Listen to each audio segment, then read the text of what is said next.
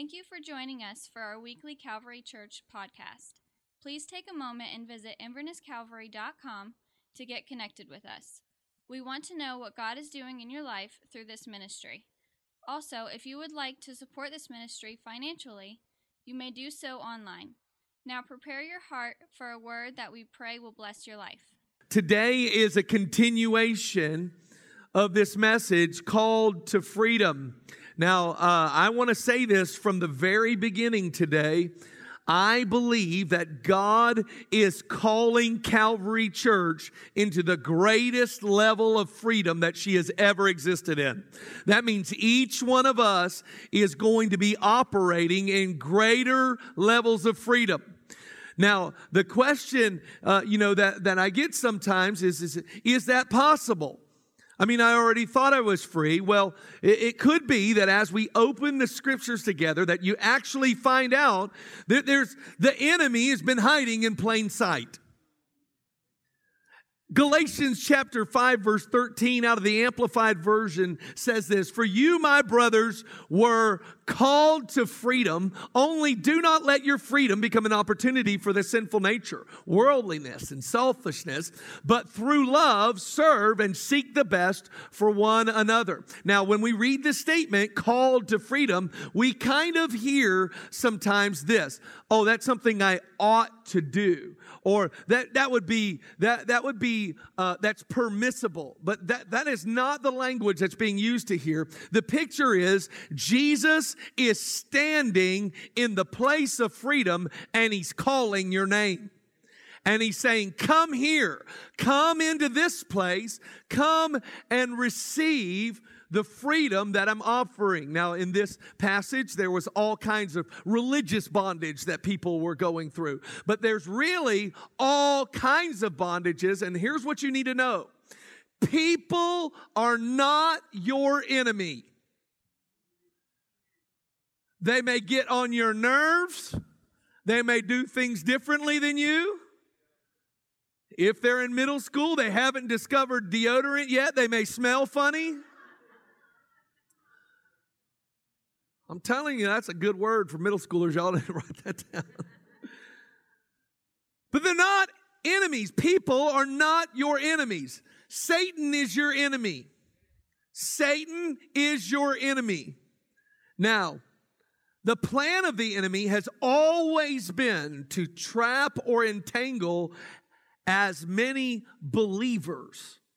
Listen to me when I say this. As many believers as possible. Satan is not interested in going to war with somebody who is in his kingdom. But he does declare war on those in God's kingdom, and he wants them to be limping along in their walk with God, not ever fully reaching the potential that he has for them. And so today, what we're going to look at is a message called Open Doors.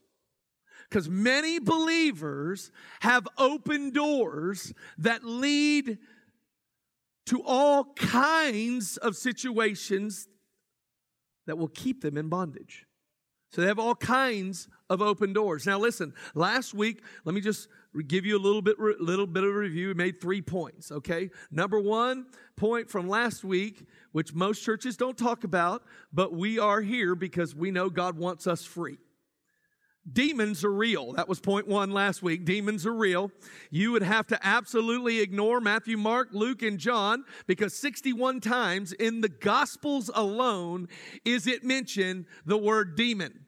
A demon is a fallen angel, a disembodied spirit, a messenger of Satan, if you will. They are disembodied. And listen, the second point is they really enter people. They really enter people. We talked about that passage where there was the demonized man. The scripture actually uses the word demon possessed. Well, that actually is an interesting word in the Greek. It is daimoni zomai. Daimoni zomai. And that word zomai actually does not mean ownership. It means under the influence. So demon possessed, a more literal word would be demonized. It would be demonized. And I gave you this example about how if a thief comes through an open door or an open window into your house, does he own the house? No, he does not own the house. But what needs to happen is the owner of the house needs to arrest the thief and get him out, so that the house is no longer under the influence of the thief. The last thing that we got last week was really, really good news. Jesus really casts them out.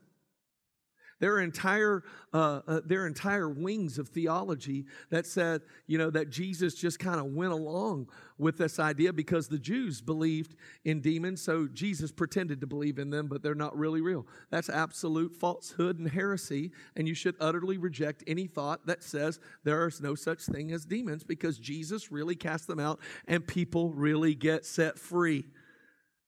I want you to hear this today, not because we're celebrating Satan, but because we're exposing him, and we're not going to let darkness reign in our life when we are called to be sons and daughters of light. That's what we're doing.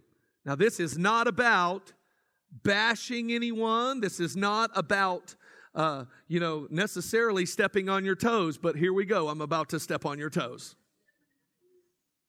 Are you ready? And the church said, oh, me. There are 3 common open doors. And when these doors, when a door is open, they manifest in these 3 very common ways. This isn't all of them, but there are 3, these are 3 very common open doors. The first one I call continued iniquity.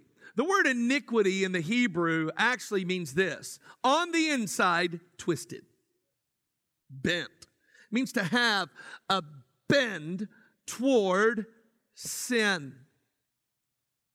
It means this is something on the inside that's driving me to bondage.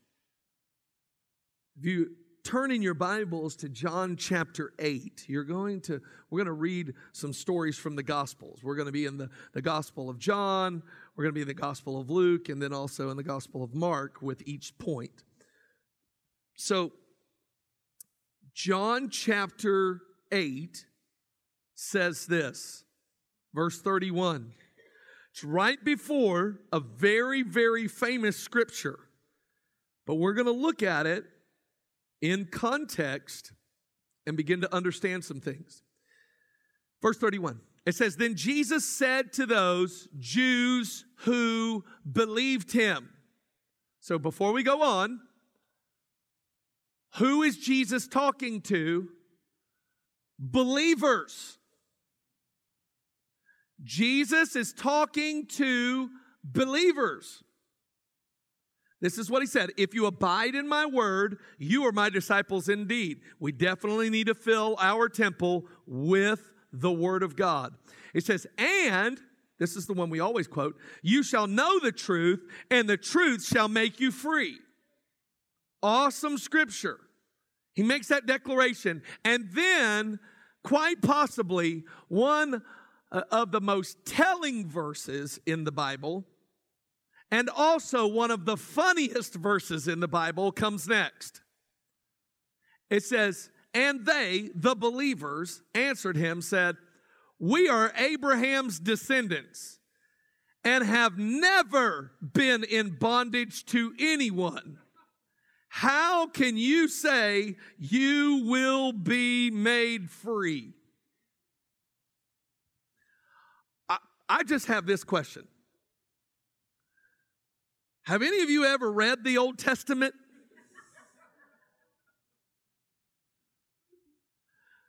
The Israelites, Abraham's descendants, have been in bondage to everyone.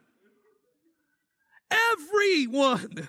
The Assyrians they were in bondage to. The Babylonians they were in bondage to. The Persians they were in bondage to. How about this one? Everybody ought to know this. The Egyptians they were in bondage to. Listen, you may not have read the book, but you probably saw the movie. Even your kids, you're like, oh yeah, Prince of Egypt. I remember that, yeah. Made a cartoon out of it. They were in bondage to everyone. Did you see what they said? We've never been in bondage. At the time they say this scripture, they're in bondage to the Romans.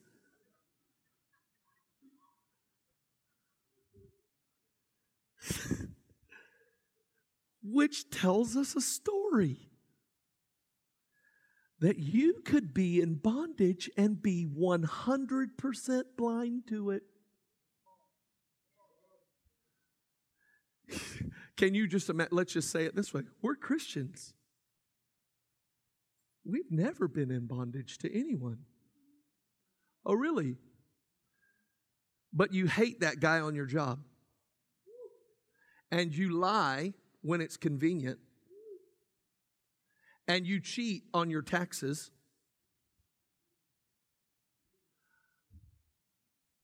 Oh, we've never been in bondage. Hallelujah.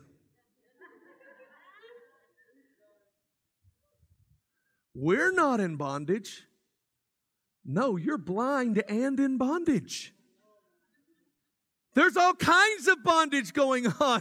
And what you need to see is Jesus tells them that. In the next verse it says, so Jesus answered him and said, most assuredly I say to you, whoever commits sin is in bondage, is a slave to sin.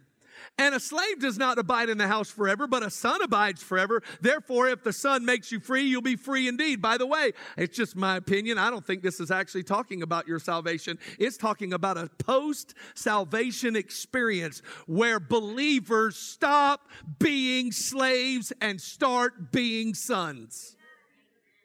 That's what this is about. And I love what the scriptures say in Romans chapter 6.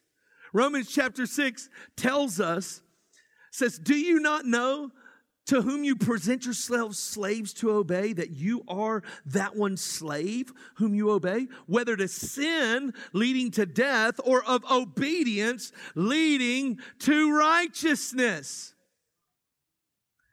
He says, listen, you're going to be, by the way, Romans 6 was written to believers. That's written to believers. And it says, listen, if you obey sin, you will become addicted to that sin. It will entrap you. It will ensnare you. It will entangle you. He goes, however, there's a more addictive substance, obedience. Walking in right standing with God. That is something that you could become slave to. I love, this word, though, that Jesus used it's an interesting word. It says, he who commits sin. It's a really interesting word. It's the one that you get the word, we say committed. We're committed. It means this in English. It means you formulated a plan. And I'm just going to tell you, all of us have been there. I've been there formulating a plan to sin. I remember I was a complete idiot when I was 19 years old. I would take people over to Daytona Beach, other young people, and I would take them with me, and I'd find the bars where they would serve underage people, and I'd just show them, oh yeah, you could go here and you could go there, show them how to party, and I'd be like teaching people how to sin. Well, at age 21, all things became new to me. So when I became a youth pastor, and some of you in here remember this, we started doing something called Bible on the Beach. I'd take righteous, saved kids back, and Kathleen used to drive the bus to this event, and we'd go back to the same beach that I was committed to living in sin, and I'd take young people, and we'd start worshiping, and we'd start praying, and people would start gathering, and right there, where they're committed to sin, we're committed to righteousness, and lives would be changed. You say, what? I had one girl recently. She had never come to anything. That was the first event she ever came to. And she told me about that. She said, it's the wildest thing that you guys would go out and worship God on the beach, just out there, and everybody's there for a different reason. And then God shows up, and you guys were praying for people, and I said, yeah, I know, because I was really planning on sinning when I was a kid. But when I gave my life to Christ, I was really committed to righteousness. I believe God wants to change lives. Now listen, if you're in a bondage and you're in sin and you're planning on sinning, that's demonic and it's an open door. If you're making space in your life for sin, it's an open door. I want to show you a great picture in the Old Testament, which is a picture of something that came in the New Testament. Jeremiah chapter 7, verse 8 says this, "Behold," this is God talking to his people, "you trust in lying words that cannot profit." Listen to this. He said, "Will you steal, murder?" And don't just think physical murder, because Jesus comes along in the Sermon on the Mount and says, if you hate your brother, you've committed murder in your heart. He says, "Will you commit adultery?" And remember, that's not just the physical act, because Jesus comes along and said, if you look at a woman and lust after her, you've committed adultery with her in your heart. That was Jesus' mic drop moment. He says this, he says, "Will you steal, murder, commit adultery, swear falsely, burn incense to Baal, walk after other gods whom you do not know, and then come and stand before me in this house, which is called by my name, and say, we are delivered to do all these abominations?" We're free to do all this stuff. We're free to do it. We're delivered to do all these abominations. We're free, and so we can do that. And then God says, he says this is amazing. "Has this house, which is called by my name, become a den of thieves in your eyes? Behold, even I have seen it, says the Lord." Now, there are many symbols in the Bible of Jesus setting people free. Now, look what he said about the temple right here. He said, "Has it become a den of thieves in your eyes? I see it, and I see the thief in the temple." Do you know that in the New Testament, Jesus braided cords together and he drove out thieves from the temple? And the money changers, and turned over the tables and drove them out?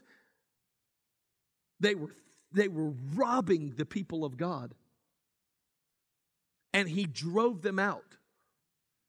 Now, I just want to show you something. There are two spiritual temples mentioned in the New Testament.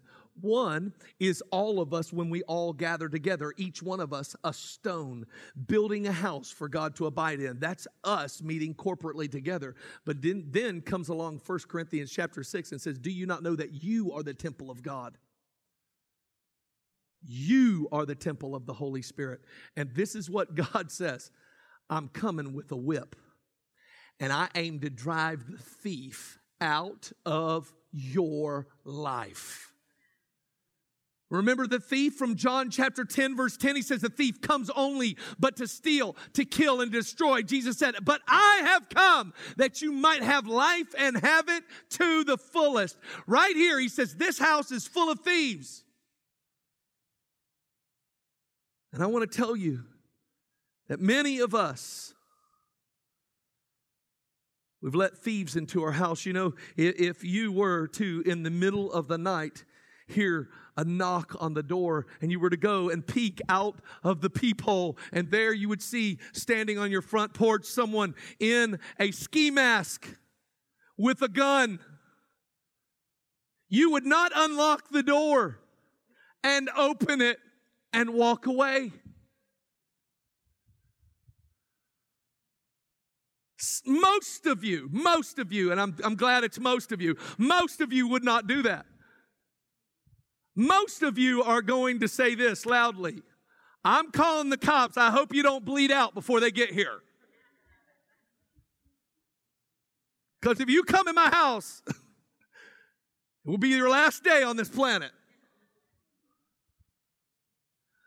But most of us, spiritually, we unlock the door and open it and walk away. Men, if you're looking at pornography, you unlock the door. When we get into any kind of sin and bondage, we're unlocking a door. And the enemy's behind it. The one that Jesus is chasing out with whips, cleansing the temple. Listen, that's not just the place in Jerusalem. It's found right here.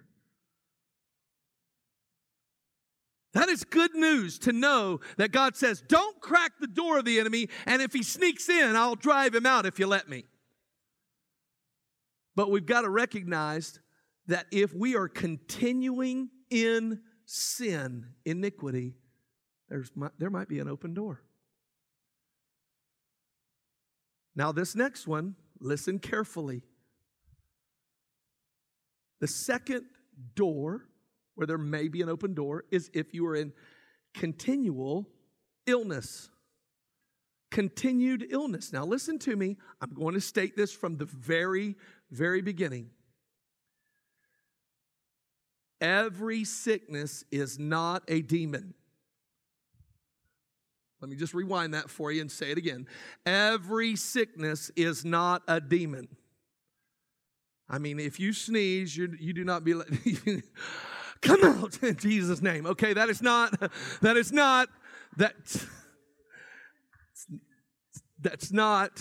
what's going on.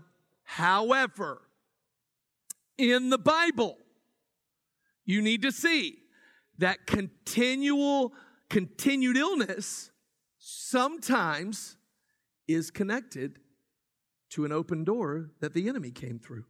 Luke chapter 13. It's a wonderful story. Verse 11 says this, and behold, there was a woman who had a spirit of infirmity, 18 years. Now wait, let's just stop there. This is an evil spirit, and it is a certain type of spirit named infirmity. It is a spirit. Do you see that? It's a spirit. It's not a bacteria, it's a spirit. It's not a virus, it's a spirit. 18 years and was bent over and could in no way raise herself up. But when Jesus saw her, he called her to him and said to her, woman, you are loosed from your infirmity. That is so good. We're going to come back to that point in a moment. And he laid his hands on her. Not like you see the televangelists do. Probably lightly. Jesus did not push this old woman down.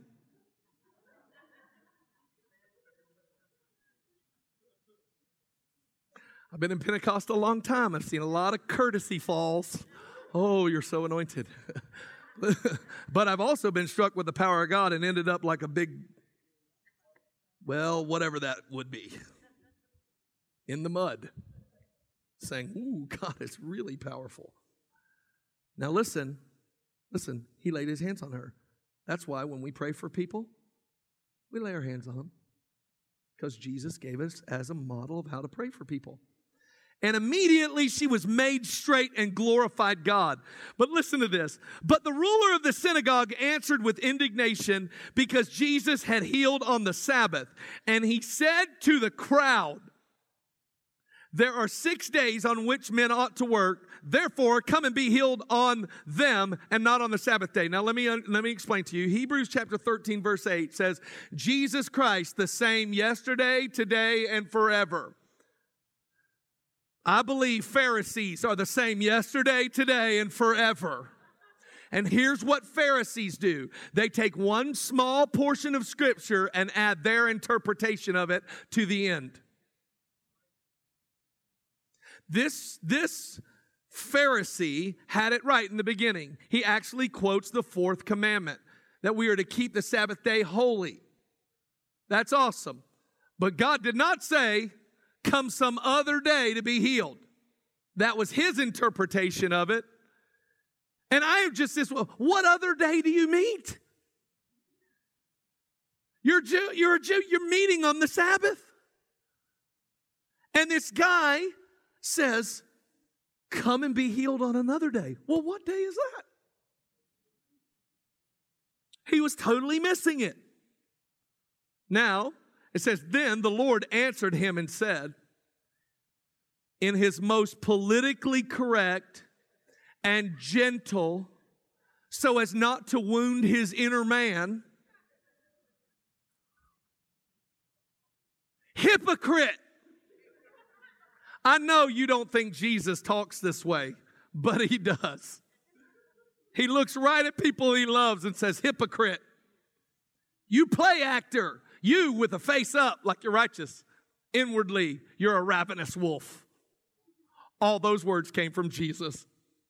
The kind, gentle, flowing Jesus that you have in your mind. Evidently, he was not in a political season. He says, hypocrite, does not each one of you on the Sabbath loose his ox or donkey from the stall and lead it away to water? So ought not this woman, look at this statement, being a daughter of Abraham, whom Satan has bound, think of it, for 18 years, be loosed from this bond on the Sabbath? He said these words, she is a daughter of Abraham. Now that means something. There are natural sons of Abraham, but there are also spiritual sons of Abraham. Galatians 3 says it this way, therefore know that only those who are of faith are sons of Abraham. You'll catch on to this in a moment. Galatians 3:29. And if you are Christ, then you are Abraham's seed and heirs according to the promise. Here's what Jesus was saying, and this is why he called her to him instead of waiting on her to call him. He said, she's a believer. She is a believer. A real, genuine daughter of Abraham. Matter of fact, if you keep reading in John 8, those people actually said, Abraham is our father, and Jesus said, no. Abraham's not your father, otherwise you would have loved me. You are of your father, the devil.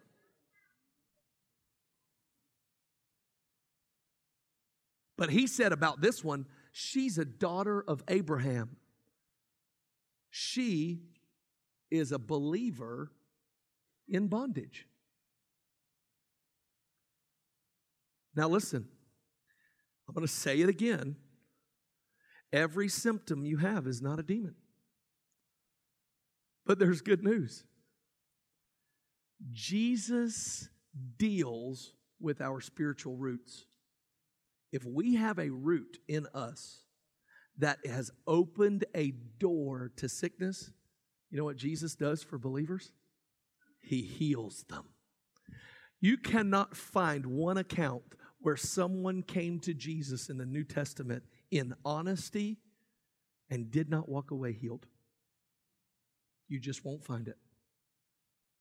You just won't find it. There was always a hidden agenda if they didn't walk away healed. Jesus sets free from sickness, even the ones from a spiritual root. Acts 10:3 says how God anointed Jesus of Nazareth with the Holy Spirit and power, and he went about doing good and healing all who were oppressed of the devil, for God was with him. What was he doing? He was healing people who were oppressed by the devil. Acts 19:11, this was awesome. Now God worked unusual miracles by the hands of Paul, which says, by the way, there are usual miracles and unusual miracles. Let us first start walking in the usual ones, by the way.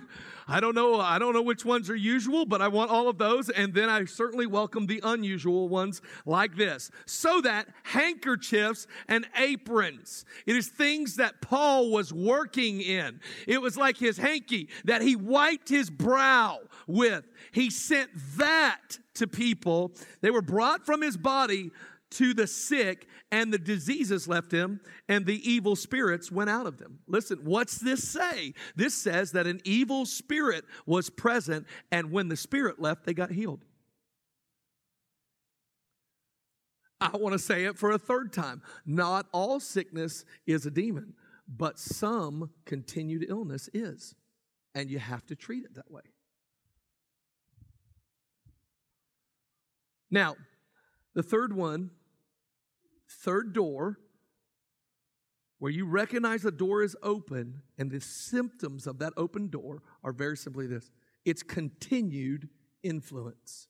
Continued influence.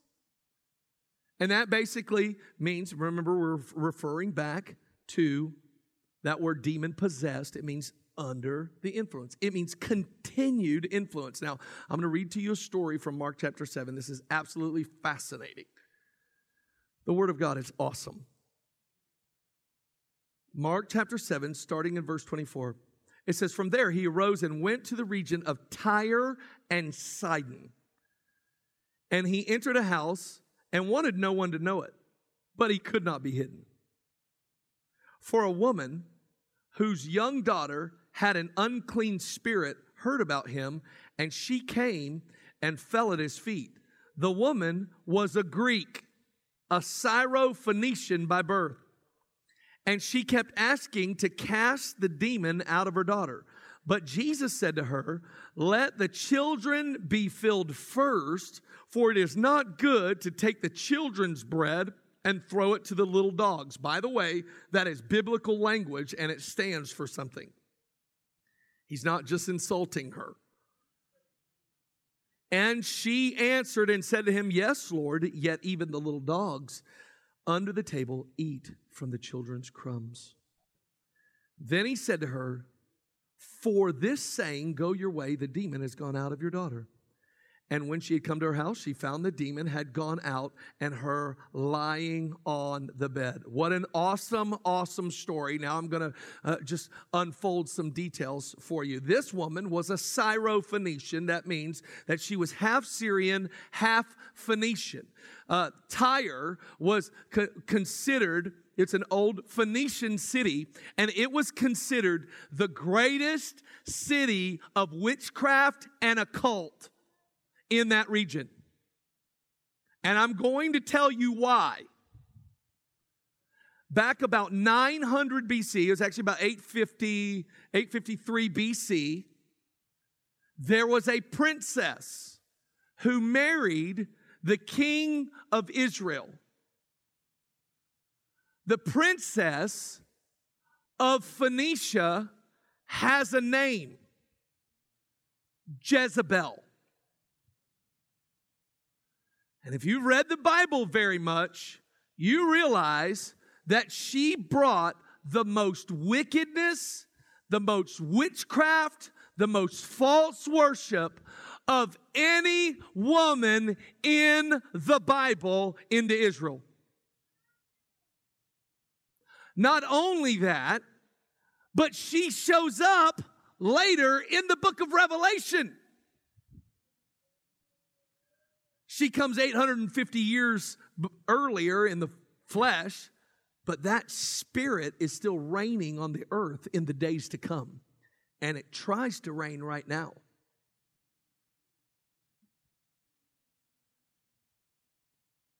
So Syro-Phoenician people were, this lady was a woman who was filled with paganism. She was defined by her mixture.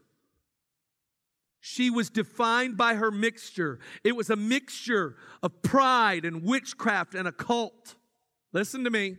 It was a mixture of witchcraft and occult. Her child was bound by a demon because of her mixture. And I believe the Holy Spirit is giving us today, Calvary, one message. Stop the mixture. Stop the mixture.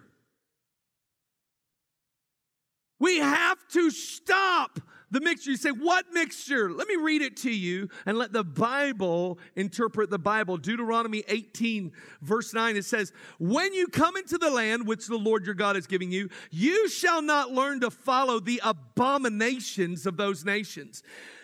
There shall not be found among you anyone who makes his son or daughter pass through the fire." That was absolute pagan worship, giving their children as sacrifices to a false god named Molech. Or, listen, one who practices witchcraft, or a soothsayer, that's a psychic, or one who interprets omens, or a sorcerer, or one who conjures spells, or a medium, one who contacts the dead, or a spiritist, or one who calls up the dead. For all who do these things are an abomination to the Lord, and because of these abominations, the Lord God drives them out before you. You shall be blameless before the Lord your God, for these nations which you will dispossess listen to soothsayers and diviners. But as for you, the Lord your God has not appointed such for you. This is a really, really clear word. Let me bring it into your language. Stop reading your horoscope. Stop it. You want to know your future? It's found between Genesis and Revelation. It's in the Bible. Your future as a believer is found in God's Word. Stop with the witchcraft. Would you like to know what witchcraft is? Witchcraft means this: mind control. The word in Greek is pharmakia.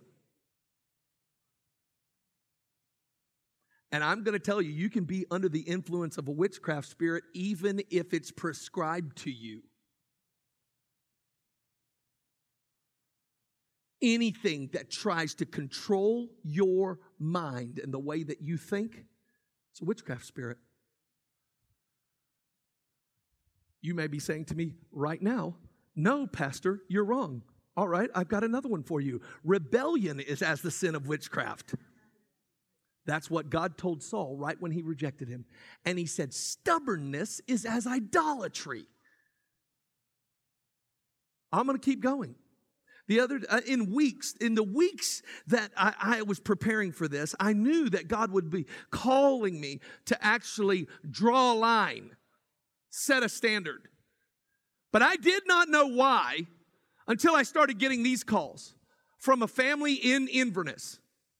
They called me on the phone. They said, Pastor, we came and visited your church months and months ago, but we got some weird stuff happening at our house, and we can't even stay there. I said, what do you mean weird stuff is happening at your house? She goes, stuff is flying off the wall.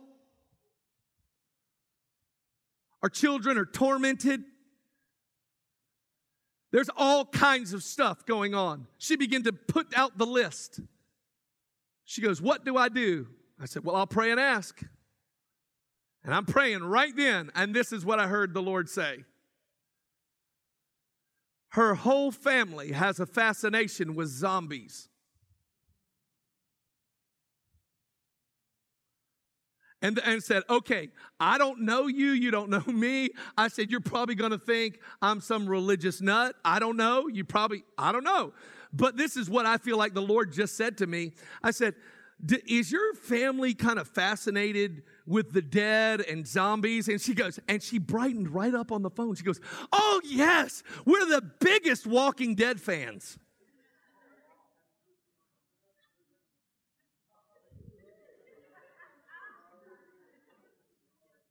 We're so into it. My kids have the little figurines in the room.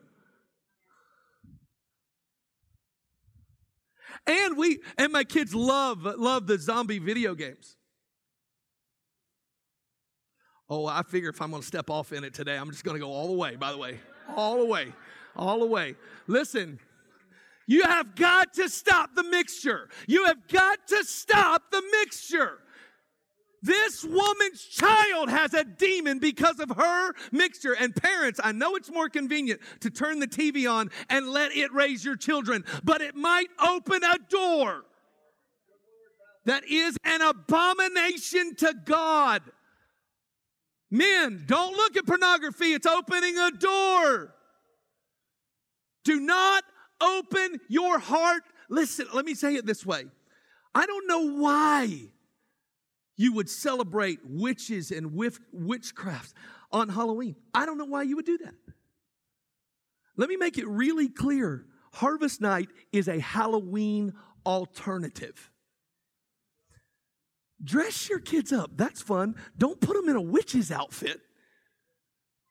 Don't dress them up as a demon. Are you kidding me? Our children have enough demons they're dealing with, and they don't know how. Matter of fact, now it looks like this. Our kids are walking around like this, trying to find little demons.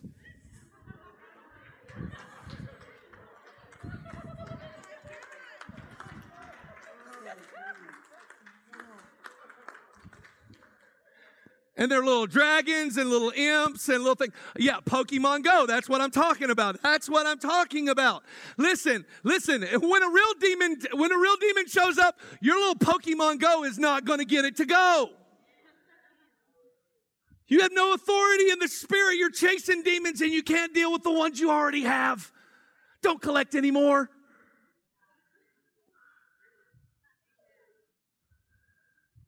It's mixture. It is mixture. Guys, don't put witchcraft in front of your eyes, the eyes of your kids. Don't do it. Oh, it's Disney. I don't care. I don't care. Don't put it in front of your kids' eyes. You need to tell them it's wrong. Messing around with the dead, it's wrong. There are demonic video games. Stop. Stop. You say, well, and that thing tries to come against you, and you're like, I'm just going to miss out on all the fun. You know, that is a demon telling you that. Because Jesus said, I've come that you might have life and have it to the fullest. That means that if you've opened a door to a thief, you're actually being robbed of the life that God intended you to have.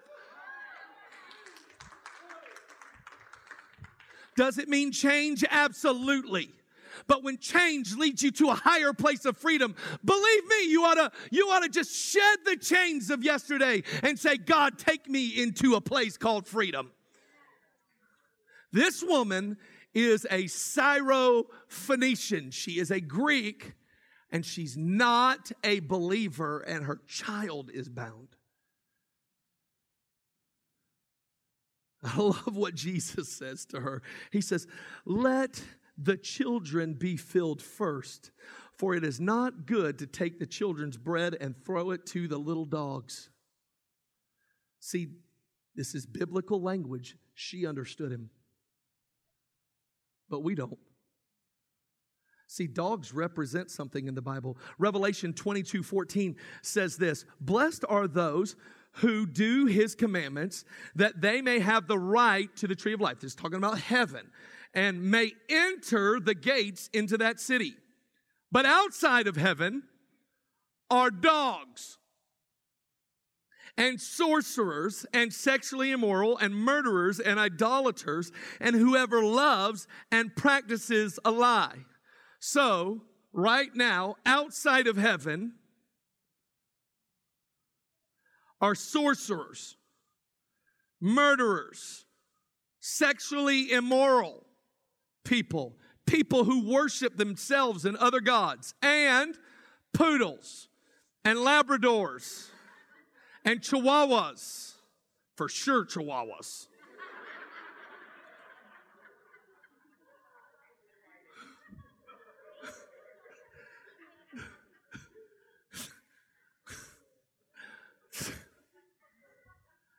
I'm just saying that either we have to read that literally or dogs mean something else in the Bible. Here's what it means. If you're outside of heaven, you are an unbeliever. You have not placed your faith and trust in God's sacrifice of his only son. That's what a dog is. A dog is an unbeliever. So teenagers, do not walk up to your friend and say, what's up, dog? Unless they really are and you've got a plan.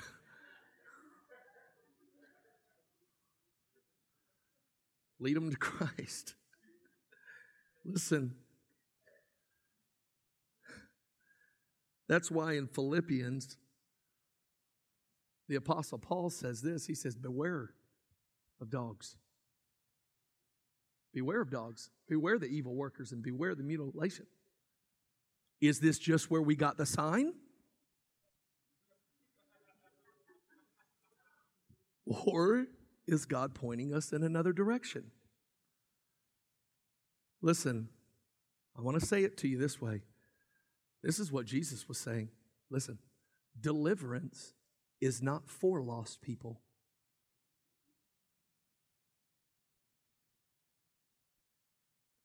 But it is for the children. And why would Jesus say there's bread connected to deliverance for the children if the children didn't need deliverance? There are believers in bondage. And God, remember, has a feast prepared for all of us. You have to believe in Jesus to receive deliverance. And notice what verse 28 says. She says, "Yes, Lord." Reminds me a lot of Saul, who would later become Paul's conversion. He said, "Who are you, Lord?" You see, it's in this moment that she calls him Master. And it is my belief that as she humbled herself and said, "Yes, Lord, but even the dogs eat the crumbs that fall from the children's bread," it's in that moment she trusts him as Lord. And he said, it's because of this saying. What saying? "Yes, Lord. Yes, Lord." Her daughter got delivered. Listen.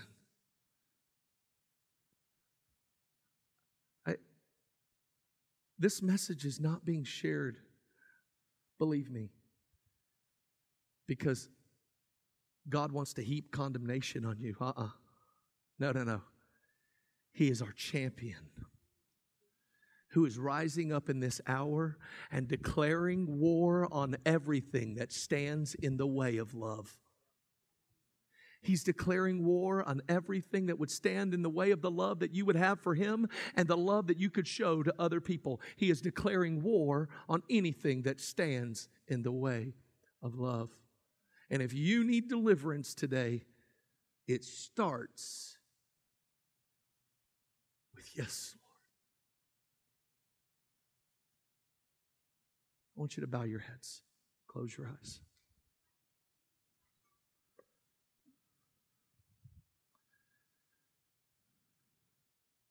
Altar ministry team, if you would take your place.